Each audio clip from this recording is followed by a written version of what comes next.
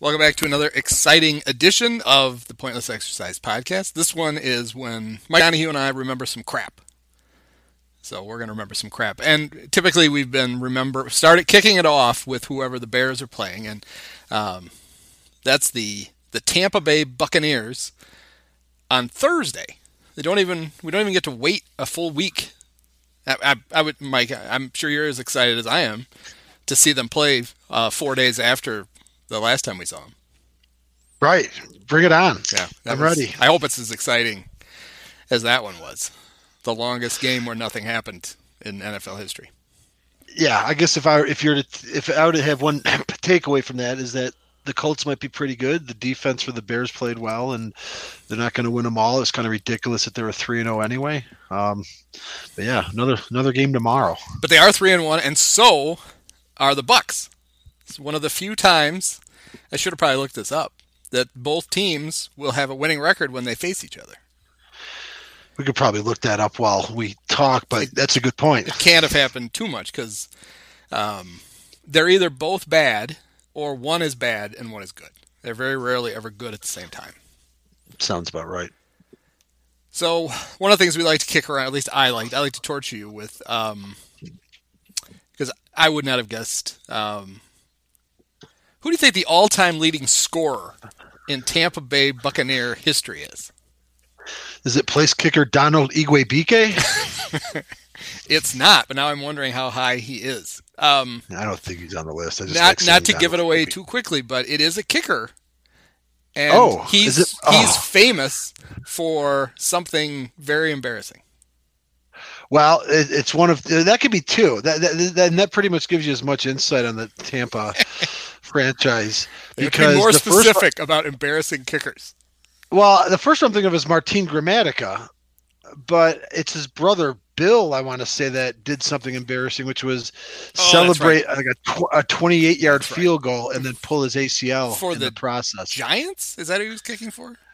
I forget. I always thought it was Martin. So I besmirched Martin Gramatica. Right. It was his brother Bill. It was like, but they were both identical. They had these histrionics when they would kick ordinary field goals of meager distance. Yeah, they're not afraid to celebrate. But I apologize to Martin because that's like blaming Jimmy Carter for Billy Beer. Well, but that still leaves us with another Tampa kicker, at least, that had a very embarrassing moment, although it was not with the Buccaneers, but the place kicker for Tampa when I first started following in 1979, I believe, would have been Garo Yepremian, who, of course, is better known as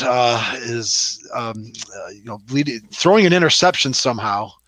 The Cyprus-born Yepremian managed to get a loose snap and some bizarre attempt at throwing a football, managed to just knock it up in the air for the only points that Washington scored in Super Bowl VII. But he was the Bucs place kicker in the late 70s. Yeah. So. Yeah, you'd not be surprised that Yarrow, not the all-time leading scorer, he's 40th. Yeah, for the Bucs. Yes, for the Bucs. But there are Did you say it was a kicker, though? Or yeah, no? Well, I thought I gave it away. Because I thought it was... Oh, because it is Gramatica. It's Martin Gramatica, yes. Okay. By 90 points over another kicker, Michael Husted. Former Bear Connor Barth is third. And then Mike Allstott, the first real football player on the list. Donald Igwebuike, sixth. So that's pretty good. Not bad. Okay. I wonder how that rates as far as like a franchise's top 8 scorers. Is that common, you would think? Maybe more common for teams that, like Tampa, expanded into the league from the late 70s onward? Probably. You think just if you were bad for a long time, kickers are dominating your scoring. Is that your theory? Yeah, so the top 10, Martin Gramatica, Michael Husted, Connor Barth, so all kickers. Mike Allstott, fullback. Fullback, well, that's even weird. Right. That it's a fullback. Not even James Wilder. Right. Then Matt Bryant, kicker. Donald Igwebuike, kicker. Okay. Mike Evans, wide receiver. There's James Wilder. Wow. Jimmy Giles. Then Bill Capice. Don't even know. Bill Capice will come up later when I'm running through John McKay quotes. Oh, great. When he cut Bill Capice, his quote was, "Bill Capice is kaput." That's a good one to sort of throw out there. It kind of give us a teaser of the McKay quotes. Yeah, so you got to stick around. That's it. If you want to get the good stuff, the John McKay quotes, you got to bear with us. The full McKay. Winningest coach in Tampa history? It wouldn't be the aforementioned Lehman Bennett. I'm just kidding. He also coached in Tampa. We got a few duplicates from our Falcons. It's got to be Dungy, right? Because he was there a long time. I mean, Gruden took him to the Super Bowl after Dungy. It is not Dungy. It's by 3 games. He's not. He has the highest winning percentage, but another coach has more wins. Is it Gruden? It's Gruden. Yeah. So that was their glory years. Their 2 winningest coaches were back to back. Back to back.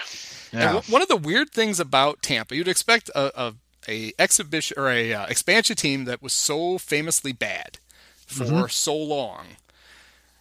In their first 32 years, they had 7 coaches, which that seems like a lot, but in the last 12 years, they've had 5.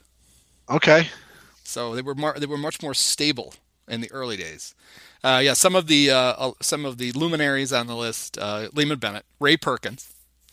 Oh, that's right. Richard Williamson. I have no idea who that is. I remember Richard Williamson. I think he inherited the job after Perkins left. Perkins left the New York Giants to succeed Bear Bryant at Alabama, and kind of flamed out there and came crawling back to the NFL for that Tampa job. And then he didn't finish there, and that Richard Williamson. Yeah, I vaguely remember him. Perkins got fired 13 games into the 1990 season. God, you'd think he'd let the guy coach the last 3 games. Williamson was the offensive coordinator, and he took over for the last 3. That was really Although deep. Then he got the job, and he went 4-15 before he got canned. And then Sam Wyche. Okay. If you don't live in Cleveland. Then Dungy, Gruden, the great Raheem Morris. Forgot about Greg Schiano when the whole team got MRSA. And he buried a body football. Parts were falling off, yes. Our buddy, Lovie Smith. Okay. Who we were saying right before we came on was shockingly bad in 2 seasons there. 8-24. Although Lovie. I think it was really bad year 1, getting better year 2, and then because they had drafted Jameis, they wanted the Jameis whisperer. So Dirk Cutter got to be the coach. They canned him after 2 years, and now Bruce Arians is there, and Jameis is not. I don't even remember the Dirk Cutter era, and that was just the last 2 years. Yeah, there's not much to remember. 19-29 in 3 seasons, and now. Well, the first coach that I remember is McKay, and for Steve Stone voice for all you youngsters at home, he was definitely a colorful character. However, he was not liked at all in our household because McKay had before Tampa was founded in 1976, and McKay had come from the University of Southern California, which, as I've mentioned before, grew up in a house that was very pro Notre Dame football, Bears football, and there was that rivalry between Notre Dame and Southern Cal. There was a game in 1974 where Notre Dame had a 24-0 lead. And I think Southern Cal scored right before the half and ended up blowing them out 55-24. It's kind of one of these games that people talked about. It was even referenced the wrong stuff. Bill Lee, the former Major League pitcher, who wrote a very funny book in the early 80s when he burned every bridge he could in walking out of the Montreal Expos office of general manager John McHale, who was a Notre Damer. And even in that point, Lee referenced that game from 8 years earlier about McHale was still sore about what Southern Cal did. So not huge fans of McKay, even though he objectively had a very good personality. But one of my earliest memories was, as bad as they were in 76 and 77 when they came in the league, McKay was their coach, and we're going to get to some of the funny shit he said. But even by expansion team standards, they were awful. They went winless the first year. I think they lost the first 9-10 games the next year, and I'm pretty sure that's still an NFL record. But just as sort of astonishingly, within 2 years after that, just when I came along, they were playing for a trip to the Super Bowl, and that was in 79 when the Bears kind of had one of those one-offs, and happened to be the first year that I was watching when they did make the playoffs. But early in the year, they were facing a suddenly competent Tampa team, and they did have Leroy Selman, who I want to say was eventually a Hall of Famer on defense. And it was a tight game at Soldier Field, and the Bears lost. And I just remember my dad yelling at the TV screen as they showed John McKay. Now there's about a decade of pain associated with him. That you sleep in your underwear, McKay, which I still don't know. I still don't know what the hell that means. Yeah, a great non sequitur. You sleep in your underwear. It's some sort of a generational insult from people that were born during the Depression. But he was frothing mad. It was not a nicety to tell someone that, even though I thought we all slept in our underwear. So go ahead. The Bucs famously lost their first 26 games. They were 0-14 their first year, and then they lost their first 12 the next season. Do you know who the last team that beat them in the losing streak was? The last team that I always thought the 26th straight loss. Who was that team? Okay, then if it's I have no idea. I always thought, and I could be wrong here, that the team that they beat to end the streak was the Bears. That is not correct. So the Bears were the last team to beat them. Yes, the Bears were the last team with the 26th in a row. They then beat the Saints the next week, which makes sense because the Saints were dog shit at the time. So you're right. And so in 79, they play for the NFC Championship game. They play for the NFC Championship. And they lose 9-0. 9-0 to Vince Ferragamo. Yes. And the Rams. And otherwise, they would have completely screwed up Heaven Can Wait. Because Warren Beatty would either had to have, I'm sure he would have just been, the Steelers quarterback? It doesn't make any sense. He's got to be in California. So, the fix was probably in. So wait, yeah. It was all a coincidence. More arrestingly, because of the fact that the movie came out the year the Rams went to the Super Bowl. Right. That's right. And so there's the game. The big game is footage from the Super Bowl. I'm sure they would have just used a different game. Right. Okay, but they had that. Sort of handed to them. Yeah.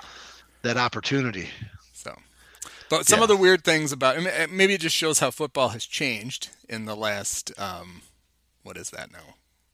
31 since 76? 41 years? 41 years. Since 79. Doug Williams was the quarterback for Tampa. He completed 41% of his passes. He threw 18 touchdowns and 24 picks. And that was a guy that I'm sure he got MVP votes. I remember, it just kind of a rule of thumb. You made fun of if your quarterback, if they completed less than 50% of their passes. That was kind of the Terry Bradshaw. Well, he's good. He completes just over half his passes. Now, if you don't complete 70%, they just think you're dog shit or you're Mitch. Is that where we're at now? 70? Because I do remember 50 was the Mitch was like 56, and it was terrible. So yeah. So obviously they did a lot of damage on the ground. Ricky Bell ran for 1,200 yards. Okay. Jerry Eckwood ran for 690, and Johnny Davis for 221. But they were a defensive team. They had Leroy Selman. Selman for sure, yeah. And you mentioned Jimmy Giles, so he was a tight end, so he must have been a premier tight end. All I remember is that the subsequent season in 1980, they played on a Monday night game in Soldier Field. Jimmy Giles was one of the victims of Doug Plank missile, I guess. And in fact, I would be willing to wager that if you YouTube that or Google it, you'd find some footage of Doug Plank basically almost just ending Jimmy Giles' life. They also had, and this is probably why they were so good in 79. They had either a wide receiver or a tight end. It doesn't say, but I'm guessing it was tight end. Makes sense. They had Jim Obradovich. Whoa. I'm pretty sure that had to be Obradovich. It had to be a relation, right? I don't recall. Well, how many Obradoviches could there be? I mean, how do you come up with that name anyway? I'm Irish, right? And I like to think I can identify Irish names, and usually you can assume if there's an O apostrophe, but then you have this sort of Slavic. Yeah, the Vich part that doesn't fit. Bradovich, this trisyllabic. Where did Ed go to school? I guess I could look this up. God, I wish I knew that. I don't know. This Obradovich went to USC, which makes sense because Well, and if this one maybe grew Jim up McKay, around Chicago, John McKay just signed all of his old. I'm gonna yes, guess OB went including to. OB was actually born in Did he go to Melrose Illinois? Park. Yes, he did. Nice call. Yeah, I didn't know. I wasn't aware that Obradovic actually was a Chicago guy. It makes sense. He was born in Melrose Park. I do remember eating at his restaurant like in 1980. It's the first time I ever heard of Ed Obradovic. Like, What did they just put like raw meat out in the middle of the table and grabbed a handful?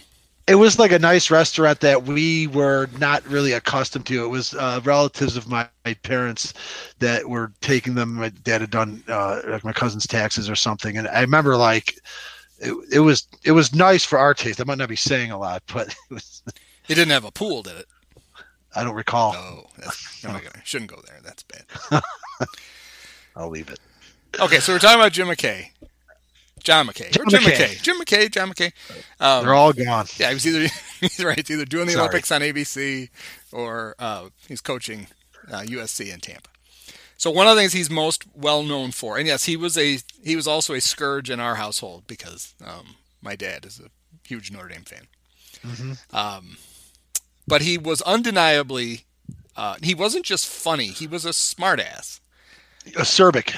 Yes, and he, at some point in his life, probably relatively early, just decided that he wasn't going to take any sports writer question seriously, which is a great way to do it if you can get away with it. And he could because he'd won so many games at USC, and they paid him so relative to the time, they paid him so much at Tampa, which is he admitted it was the whole reason he went. It was basically Dusty managing the Cubs to pay off his income tax, his back taxes. This was John going to Tampa to coach an expansion football team. So the quote I think he's most famous for is during the losing streak, a reporter asked about his team's execution, and his answer was, "I'm in favor of it." Just classic. Yeah, just brilliant. I've had to appreciate McKay and kind of get away from the biases that we had because that's just a brilliant line. One of his other ones, which I believe is there's one of the NFL films, Football Follies, just has like 5 minutes of him saying funny stuff. And one of them was, we can't win at home and we can't win on the road. I've petitioned the NFL to play all neutral site games, but I don't think they're going to go for it. I like that. He said during his first year, he said, we've broken down the expansion teams and they've averaged winning 2.7 games their first year, which to me is rather difficult. I figured out the 2, but the 0.7 has got me wondering what the hell is going on. He once said, we didn't tackle well today, but we made up for it by not blocking, which is... I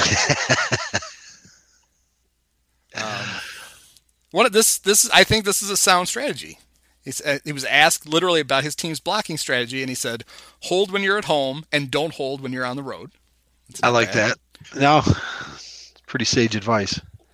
He said, emotion is highly overrated in football. My wife, Corky, is emotional as hell, but can't play football worth a damn. Problematic. Yes, he couldn't get away with that now. Now, I have made a version of this joke. Where did I put it? I may have... Is it a McKay original, or was he also being reductive? Well, I don't know. Okay. I think he may have come up with this. It was during that first season, and they asked him, it must have been early on in the season, they asked him for the team's outlook, and he said, we're only 3 or 4 plane crashes away from the playoffs. Which is just tremendous. That's great. I've made that joke about the Cubs probably. Yeah, no, I know you have, and it's always gotten a laugh out of me. Funny that he that's another one that actually just for sensitivity reasons would be problematic. He would say that half his quotes would get his ass fired today. He once said, if you have experience back from a team that lost 10 games, the experience isn't too important. That's true. Kickers are like horse manure. They're all over the place. He was, for some reason, asked to compare coaching an expansion team to a religious experience. And he said, you do a lot of praying, but most of the time the answer is no. That's good. He's talking about the special teams, and he said they were absolutely horrible. and that's the best thing I can say. Besides that they were bad, these people are not poorly paid, So I kind of like that. Wow. It's pretty all-encompassing. I think we got one more here. Oh, there's two more. When he heard that one of the kickers during training camp, a guy named Pete Rajecki, had said he was nervous kicking in front of his coach, McKay told the press, "Tell Mr. Rajecki that I plan to attend all the games." And probably my third favorite quote of all time. He once said, "If a contest had 97 prizes, the 98th would be a trip to Green Bay." How could you not like him a little bit? That's basically the first prize is 2 tickets and second prize is 4. That's exactly. That's pretty clever. Dead or alive, John McKay? Oh, dead. Is he? He was old then. He was. Yeah, Silver Fox. You're right, because he's got a coaching career that probably goes back to the 40s. I mean, those Southern Cal teams he was there. I mean, he coached OJ, I'm assuming. I mean, he had to have been there a while. He recently dead, if recently as 19 years ago. It's quite a while. And I got confused because he's not related to the Rams coach, but the Rams coach also has a dad that supposedly football people know. That's McVay. Yeah. The different letter in the name probably. That tends to be a bit of a differentiator. Yeah, he was. Never mind. So McKay was a head coach only 2 places in his entire career: USC and the Bucs. That's incredible. He really didn't have much of a. He was an assistant coach at Oregon for 8 years, then at USC for 1, then he was their coach for 16 seasons. He won 127 games, 4 national championships, 9 conference titles. 4 national championships that's Saban-esque. And then in the NFL, he was 44, 88, and 1, but that includes 2 division championships. Mm-hmm. And it's pretty good when you start only 26. Right. Yeah. And that's what brings me back to 79. I think I wasn't really, when I started watching, I was not aware of their recent awful, laughable history. I think it was more confounding to the older people around, where all of a sudden they went from being a laughing stock, like I said, to being on the verge of the Super Bowl. But the funny thing is, then they were tough, 79, 80, 81, 82. And then just as quickly, they went back to sucking around 84. And then it was like 10 years. And that kind of brings us to your point where very rarely if both teams played each other while they were, had winning records. I mean, that's without you looking it up, but I can vouch for that because each team has had very long stretches of being bad. Yes. When they were good under Gruden and whatnot, the Bears maybe in 01 matched them, and they would have faced him that year because that would have been the last year they were division rivals. Bears beat them twice that year, actually, but usually didn't face each other, and they're both good. One of the things I remembered inexplicably, I gotta find the game here. It's great when I do this.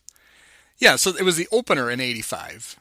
I was there. James Wilder went nuts in the first. Yeah. The Bears defense actually allowed 28 first half points in that game. And that was all they allowed. But yes, they scored 28 points.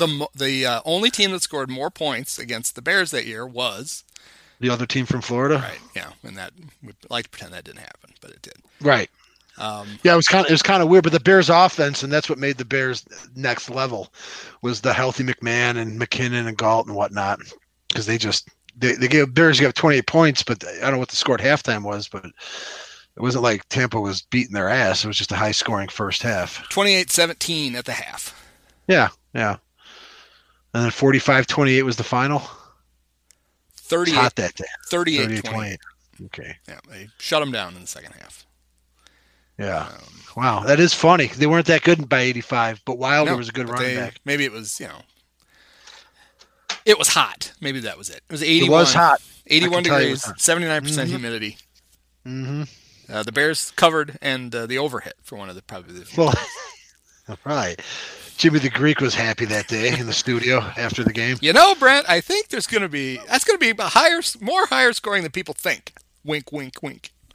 Although, actually, I'm trying to think what year it was. Early on with Jimmy the Greek, they just put the point spreads right up on his board. And then at some point, he had to start talking in code. That's how I learned what point spreads were when Yeah, watching the NFL today. and Pete Axtell. Pete Axtell always had the On spread too. NBC, right? Pete Axel was always a little bit of like a Jimmy the Greek, poor man's Jimmy the Yeah. Greek. I mean, he had his own career and was known in those circles, but Jimmy the Greek was really the guy. But you're right, Pete Axtell on NBC did the same role. And that, but I remember like watching the pregame and asking my dad, "What does that number mean?" And then learning the intricacies of point spreads. Yeah. So then at some point, the NFL leaned on both networks, and so then Jimmy would say stuff like, "I think the game's going to be closer than the experts think." He basically taught Brent everything he learned about how to sneak it into the broadcast and say it without saying it. I never drew that connection because I know Musburger is not only covertly into that in his broadcast, but he's a very much proponent. I think he's got a stake in a lot of these enterprises, right? He's the, I don't know if he's the owner, but he's one of the major owners of VSiN, which is the Vegas Sports and Information Network. Yeah, would that be his Friends in the Desert? Yes, and he does My Guys in the Desert. That's Brent's My show. Guys in the Desert. That's it. And the morning show is on Marquee. Oh, that's right. I think I heard that. I don't have Marquee, but okay. Yeah, you're not missing anything. I know I'm not. But I didn't draw the connection that all that studio time I side with one James Snyder. Yeah, and I think AKA the Greek. I think we should have Brent on the podcast. I'm sure he'll come on. That'd be great. Actually, he probably would. I think time in Chicago, I think Brent is available. His brother Todd still lives in Chicago. The agent for Phil Jackson, yes. Right? That's right. I'm pretty sure Brent started throwing in the little things as like a kind of a tribute to Jimy. Interesting. In the ABC game. Although I still don't know where. One of Brent's most famous ones was. It had to be a national title game. It was in the Fiesta Bowl, and one team was lining up for the winning kick, and Brent said, "This one's for all the Tostitos." Okay, Brent, might be time to put the act away. But he's Brent is in his 80s now, I think. He should, yeah. He's the radio announcer for the Raiders. Wow. And has been for the last few years. He took the job. I think maybe the last 2 years they were in Oakland, knowing they were moving to Vegas, and he lives in Vegas. So he would fly to Oakland and do the games. I've always found it interesting where like nationally recognizable broadcast on-air talent would also have like a permanent gig, like Dick Enberg with California Angels.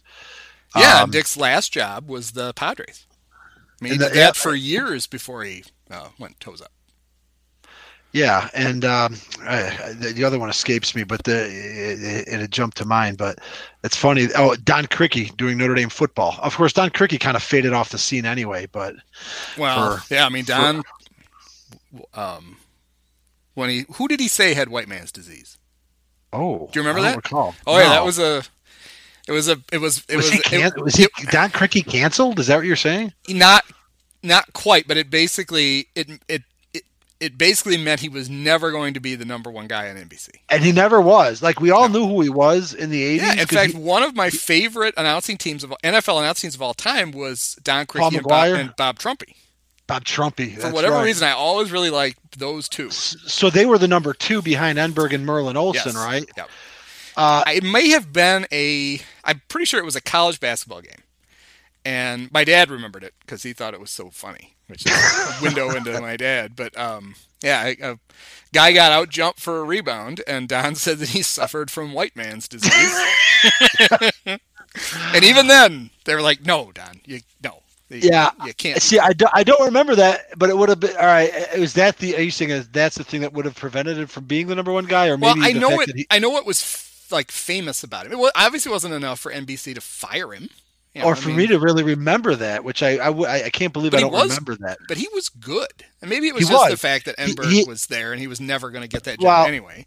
He had that classic broadcaster voice. Yeah. You talked before about the excitement of the rare instances when the Bears were on NBC and if it was maybe the color. Yeah. But Don Criqui voice was kind of one of those elements where, it felt like a big game. So it's funny that we can, we're both members of the Don Criqui Appreciation Club. It wasn't always great. Do you remember? I don't remember what year this would have been. It would have been, I'm sure, just post Super Bowl. But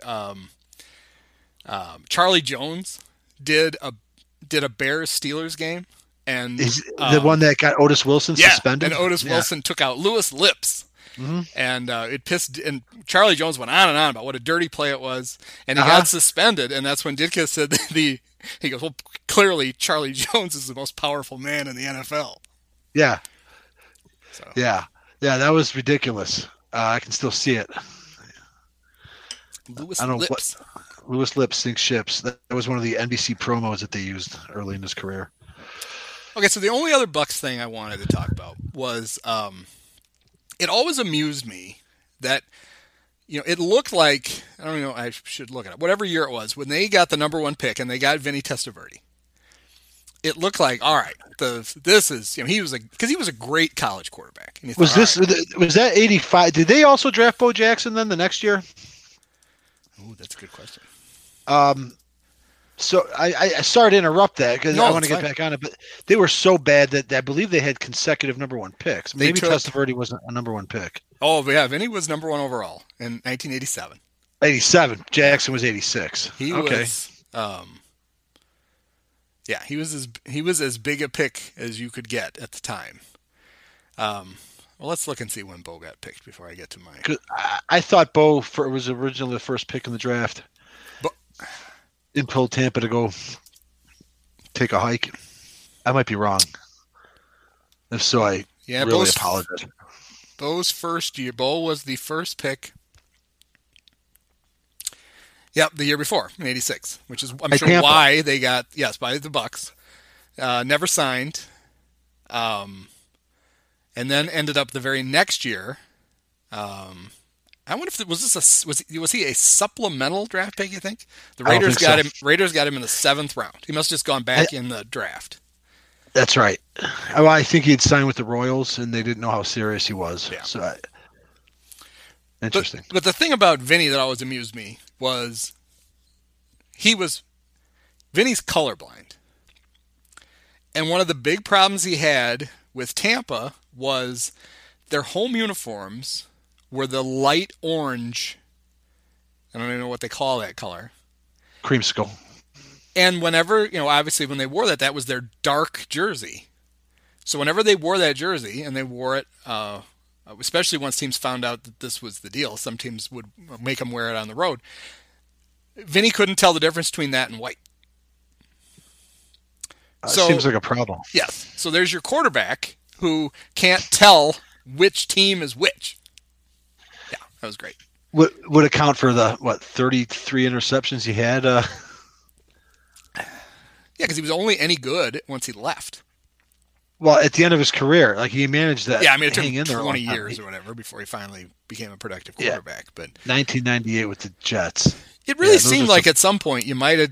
I don't know. Maybe let's try a darker uniform for the guy that we're paying all this money. How did it even come to that? It's just, how did he even succeed at Miami? It's just strictly the combination of being probably, and that unusual color scheme that. Or it's the fact that in college, especially when you're on a good team, dudes are wide open, and it becomes pretty obvious which one's which. And then you get to the NFL, and everything's moving 100 miles an hour, and you're like, "Oh, that's my guy." Oh shit, it's not. Yeah. Plus, I mean, Vinny was going to throw picks even when he could see the colors, but it didn't help. 47 picks in 88 and 89 combined. So Vinny had, I was like this too. So Vinny had a wardrobe consultant pair all of his clothes together for him, and it's like they would put ensembles together in his closet because he couldn't tell what color was which. You can't go out looking like that. And another famous quarterback had his mother do that for him. Do you know who it was? Mitch, right? No, well, wait, maybe what Mitch, am I? No. Wait, say that again. So a Bears. No, not a Bear. Just a famous NFL quarterback had his mom actually made, you remember Garanimals? I do. So if you could pair the clothes match based on an animal. So the shirt had a monkey on it, and so did the shorts, and that was a combination. Well, this quarterback's mom went through his closet and basically color coded things so that he knew what matched with what. So like she'd put all the shirts that could go with a certain pair of pants. She'd put like a color on the hanger, and then he just had to match the colors on the hanger. And this wasn't because he was colorblind. No, he was just it was because helpless. he didn't know how to dress himself. So who do you think that quarterback was? I don't know, but I want to know. Just tell me. That quarterback is Peyton Manning. Oh, that's. And apparently it started with, at the first, maybe even the first game he played, he wore basically a Canadian tuxedo. He wore the jean jacket, a blue jean shirt, and jeans. And his mom was so embarrassed by it that she went into his closet and basically idiot-proofed his clothes. Wow. So, yes. I always love that story. That's something. All right, so it's not just the Bucs who the Bears are playing. The Bears are I don't know if people out there know this because it didn't get much attention. Apparently Tom Brady is the quarterback for the Tampa Bay Buccaneers now. I don't know how we missed this. What? Yes, apparently he is signed with Tampa. It sounds like he's living in Derek Jeter's house, maybe. Him and Giselle renting that for a year. And that he in the middle of the pandemic, he just wandered into somebody else's house. He thought he was going to, maybe it was Bruce Arians, maybe it was one of the wide receivers. He was going to somebody's house to have a meeting, a face-to-face that he wasn't supposed to because of COVID. And he just walked into the house, and somebody looked up, and there's Tom Brady standing in their house. And it was not the right house, but he's Tom Brady. He's handsome and charming, and they thought it was hilarious, and he left. If it had been Mitch, probably would have got shot. So it was a good thing. Good thing it was Tom Brady and not him. But yes, and this could be the very last time the Bears, because they're not going to play Tampa every year, maybe in the Super Bowl next year. Well, I guess not the Super Bowl. In the NFC title game next year, they'll probably play him. That's right. But this could be the last time Bear fans get to see Tom Brady. I thought so too until I looked up and saw that Brady's already thrown for 1,100 yards, 11 touchdowns, 4 picks. Christ Almighty! Well, he threw 5 of those. He threw 5 of those touchdowns 3 days ago. Still, that's 2 a game to 5 different guys. So he's tuned up just in time for the Bears.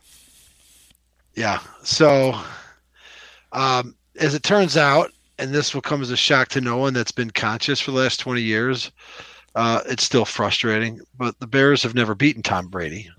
It kind of reminds me of the Cubs and Randy Johnson, whom they never beat. He came close a couple times. Bullpen blew a few games. Going all the way back to '89 when Johnson, before he was even traded in the Mark Langston deal at the deadline, was called up and beat the Cubs as an expo, and then never lost to him. Granted, he was in the American League for Seattle, but he pitched a long time. Similarly, the Bears have never beaten that son of a bitch, and he's had a long career. Each game, I think anybody listening that's a Bears fan will probably have like one indelible moment probably from each and every one of these games. The funny thing is the first one was probably the closest the Bears came to beating him.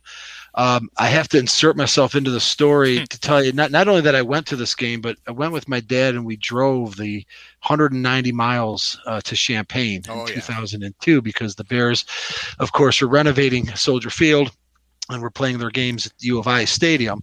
2002 was the year after the Bears had went 13-3 and made the playoffs. It was also the year after Brady won his first Super Bowl. And this game, I don't remember a whole lot about it. I just remember that the Bears had it in the bag down the stretch. And on fourth, I don't know if it was fourth down or third down, or I have to look this up because I might be a little bit off here, and that's fine. Quick side note, last week, T.J. Brown had pointed out that Mike Ditka did not break his hand punching a bench in Baltimore, but hit a locker. So I wanted to clarify that. Yeah, and I knew that. And I don't know why. I don't know why I always thought it was a bench, but locker makes more sense. And also here's your IQ buddy actually came after the Super Bowl. So I appreciate any edification. I'm fallible, and I might be fallible here. But what happened? It's one or the other because I remembered it as one thing, and then I thought maybe something else.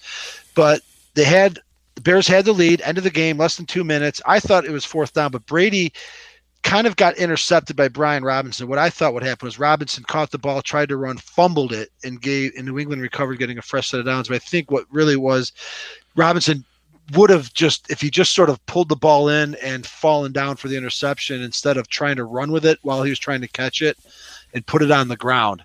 The game was basically over there. So Brady got picked off. So it was incomplete, not a fumble, but the same, the same effect, because New England got the ball back in the same spot, pretty much. Except if it was a fumble, it would have been a change of possession and a fresh set of downs. Well, that's true. And that's how I remembered it, but that might not. It was one of those two things. I just remember how ridiculously close the Bears were just to finishing this game off. And of course, given a new life, even though it was early in his career, but his one Super Bowl as a 23-year-old the year before was a come from behind effort. Against the Rams. And so, given a second chance, he finds Troy Brown in the corner of the end zone to tie it, right as the clock winds down. They win it in overtime. And just to punctuate, you drive all the way fucking down to Champaign in like late November. Yeah. It's dark out. The Bears piss the game away. And then what do we have to do? We get to get in our car and drive 190 miles in the dark back home to Chicago. The next time they faced the Bears, faced the Patriots, was the year the Bears went to the Super Bowl. And I'm going to turn this around, Andy, and tell you, is there one particular play? Do you have any particular memories about the year that the Bears played in New England in early December? Bears were legitimately good, unlike, the 01 or 2010 team where they kind of, got some breaks and made the playoffs. It was their second straight playoff appearance.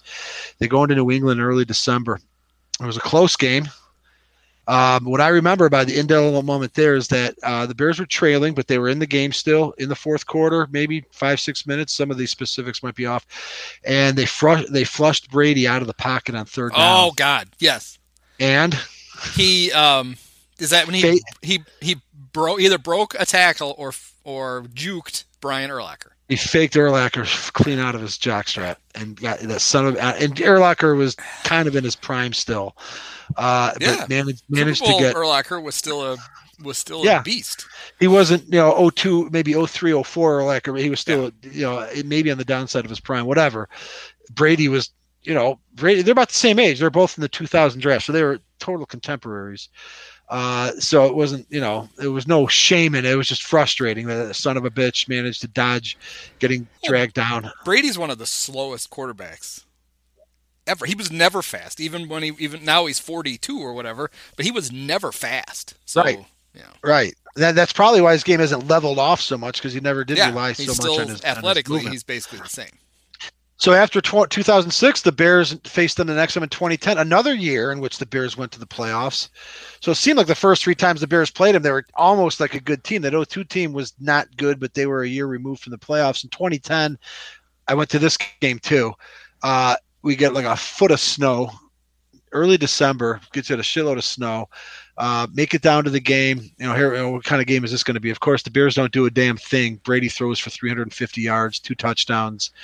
The Patriots paced the Bears 36-7, I think, was the score. 2014, what stands out is the nadir of the Mark Trestman era. I think this was the game before the bye or after the bye, because like Trestman's, as if there was any doubt, it was extinguished in this 3-week period where going into the bye, the Bears lose like 88-0, and then come out of the bye and get crushed. And I think it was New England before the bye, Green Bay after. I know it was. Both games were in the 40s. Yeah, and with a bye in between. And I think the thing about that one was New England changed the turf the week before the game. Is this somehow going to defend? No. Actually, it's a indictment of the Bears. I don't know if they were still. I guess they just had a grass field and it was shit. And they're like, "Fuck it, we're going to put field turf in, and we're not waiting until next year. We're going to do it right now." And so they've had a week off. They put the new field turf in, and they played a game on it where the Bears for years played on the worst surface in the world. And so we can't put turf in. First it was football's meant to be played in grass. Right. It's like, then grow some. If you don't know how to grow it, you can't do it. Right. Then their excuse for a long time was, we can never host a World Cup game unless we have real grass. God forbid. So you already hosted some World Cup games. It's never 94. Coming back. Yeah, you're fine. Then it was the seasons would get bad, and they're like, that's like a 6-month project. It's like, the Pats just did it in a fucking week. Yeah. So, and even if it was a 6-month project, who cares? That place isn't even being used 6 months out of the year. So now they got to share it with the Fire. So there's no way they could possibly ever put grass in. But yeah, I remember that. Oh, and then so is the next one? Well, 14, just the memorable part was where Brady or Garoppolo, I think Garoppolo may have even come into the game in the first half, gets sacked when Lamar Houston does a celebratory dance when they're down 5 touchdowns and blows out his knee. That's right. That's what stands out in that game. Lamar. And then 2018 was actually akin to the 2002 game. That wasn't a nut punch, but it was actually the only other, well, not the only other, but it was a competitive game. Mitch actually wasn't horrible. Close score, but they still lost. Brady it's the game that ended with Kevin White on the 1. He caught the that's right. They caught the Hail Mary at the 1. That would have only tied the game. But had the Bears won that game, they would have had a bye, and they would not.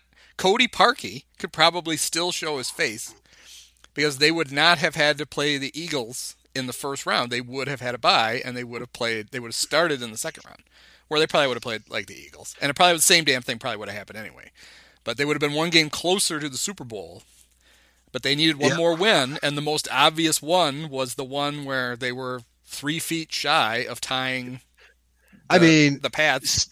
They probably still would have lost in overtime, but at least, and that was like a game that, even in spite of them hanging in, they didn't really feel like they were going to win that game. That was a game that you felt like they were out of. So they had no other games that year where they may have pissed away that would make you regret it. I don't know about that, but I mean, this one was literally on the very last play of the game.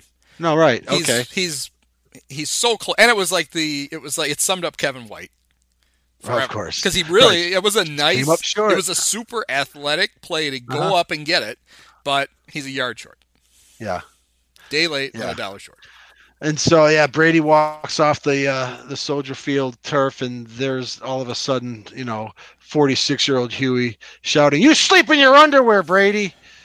Just to honor the insult that my dad hurled at John McKay. But that's how I feel about Brady. I respect him, but it kills me that the Bears have never beaten him, just like it killed me that the Cubs never beat Randy Johnson a single time. So it feels to me, I didn't look this up, because why would I want to actually do that? I was too busy reading John McKay quotes. Right. It feels to me like we know. Mike Pusteri and I talk about this. I talk about more than he wants to, I think, on the Bear podcast about the saving grace for Nagy is that he's excellent in the division. He has never lost to the Lions. He's never lost to the Vikings. He's only 1-3 against the Packers, but I mean, they've done worse than that. The Bears have swept the Vikings the last 2 years? Yes. Mike Zimmer has never beaten Matt Nagy. Now, granted, the last time they played, the Vikings didn't try to win. Their playoff position was in, but he's 4-0 against Zimmer. He's 4-0 against the great Matt, 5-0 now against the great Matt Patricia, and he's 1-3 against the Packers. It feels to me like he's also good in the dark. At night? Yes. Okay. The opener last season notwithstanding. No, that notwithstanding. Actually, no, maybe not. Maybe dark at home. That was a terrible game. And, of course, they played well in this very first game ever. That was a night game at Green Bay. It was a Sunday night game where they where Aaron Rodgers miraculously wandered back out on the field. The Bears blew the lead. Yep. Maybe it's all clouded in 2 games. Rams? No, they're bad at night. Now that I think about it, maybe not at home. The year on the road, they get the night game against the Rams last year was a debacle. Yeah, but 2 years ago, when they went to the playoffs, they had some games flexed tonight, and I feel like they performed well. But maybe what it is, that season. The one that they just destroyed the Cowboys last year. That was Thursday night, or was that? That was a Thursday night game. Yes. So it feels like they've got a shot, just because apparently whatever that stuff is. Sure, if that's only what works at home on Thursday nights. Is that what we're hanging our hat on? If we can get some playoff games at home on Thursday nights. Doesn't matter that there's going to be an empty stadium tomorrow. Super It'll still be by the lakeshore. I'm not terribly optimistic. No. We also talked about the other thing that worries me is anytime Bruce Arians gets to come back, he just has to take it out on the McCaskies. Yes, on the McCaskies for Or completely screwing him over. Right, that predates Ryan Pace. That's the Mark Trestman hire, right? Yes, that was Phil Emery. Yeah, The Phil whole Emery. idea that he narrowed it down to two guys, both of them with coaching Jay Cutler in mind. That was the number one. That was the number one thing you had to do, was get the most out of Jay. And Arians left his interview thinking, I got this job. He told his wife, we're going to Chicago. I think I can win with this team. It's going to be fun. And then they hired Mark Trestman, and Arians is rightly still pissed, just like the fans are. Well, Trustman did get good production out of the quarter. We discussed this, that it was, and he had faults as a head coach. I don't know that. I mean, remember the Bears? That's the only Bears team where the shitty defense sabotaged them. But I mean, if you remember Bruce was the coach of the year. Right, as a because Pagano. current Bear defense coordinator Chuck Pagano had leukemia. Arians takes over. He's the freaking coach of the year. So the Bears, instead of hiring Arians, are like, no, we're going to hire the guy that got cancer and then sort of bottomed out instead of you. Why get a guy on the rise when we can get a guy in the bottom?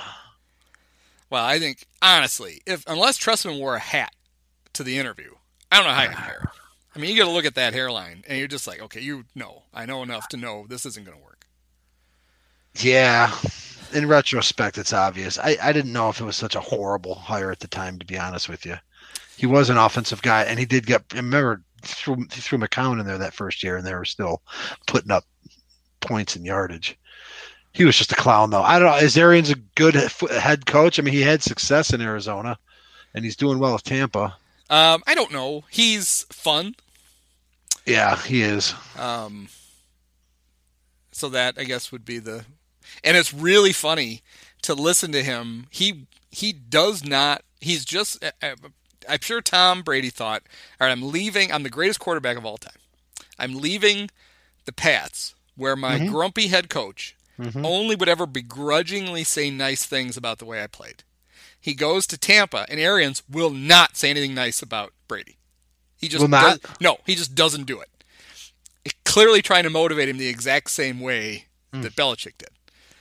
In fact, the only time, like when they threw the 5 touchdown passes, he talked about, it was great. The offense worked. We got guys open. He didn't mention Brady at all. The first week when the Bucks didn't play well, he basically blamed it on Brady. Wow. Yeah. And I have it has to be that. It has to be. Is that like a requirement, some sort of like Belichick told requirement for Brady? Belichick told him, just piss him off. He does his best work when he's pissed. Just piss Don't give him propers. Don't kiss his ass. Right. Well, it'll be interesting. Honestly, if I don't know how much you could read into it, the fact that Brady's 42, but he's effective, but it will be interesting to see how that cracks. Is it to see how Belichick does in New England without Brady and how Brady does without Belichick? Yeah, we saw how Bill did without Cam, and it was not so good. Yeah, he didn't. I didn't watch the game. He didn't have Cam for that Monday night make because he had to be out, right? Well, he couldn't. So they didn't have to quarantine the whole team, but they had to quarantine Cam. They had to quarantine Cam, and they flew in 2 different planes. They split the team up in half, and the plane that had 20 players on it had cornerback Stephon Gilmore on it, and he tested positive for COVID last night. Oh, so now they might not play this week because now they've got a different outbreak to have to deal with. Well, then they got to be. They must be thankful as shit that they got the game in, but then also that may have caused. Yes. So just kicking the can down the road. The Pats starting quarterback on Monday night was former Bear great Brian Hoyer.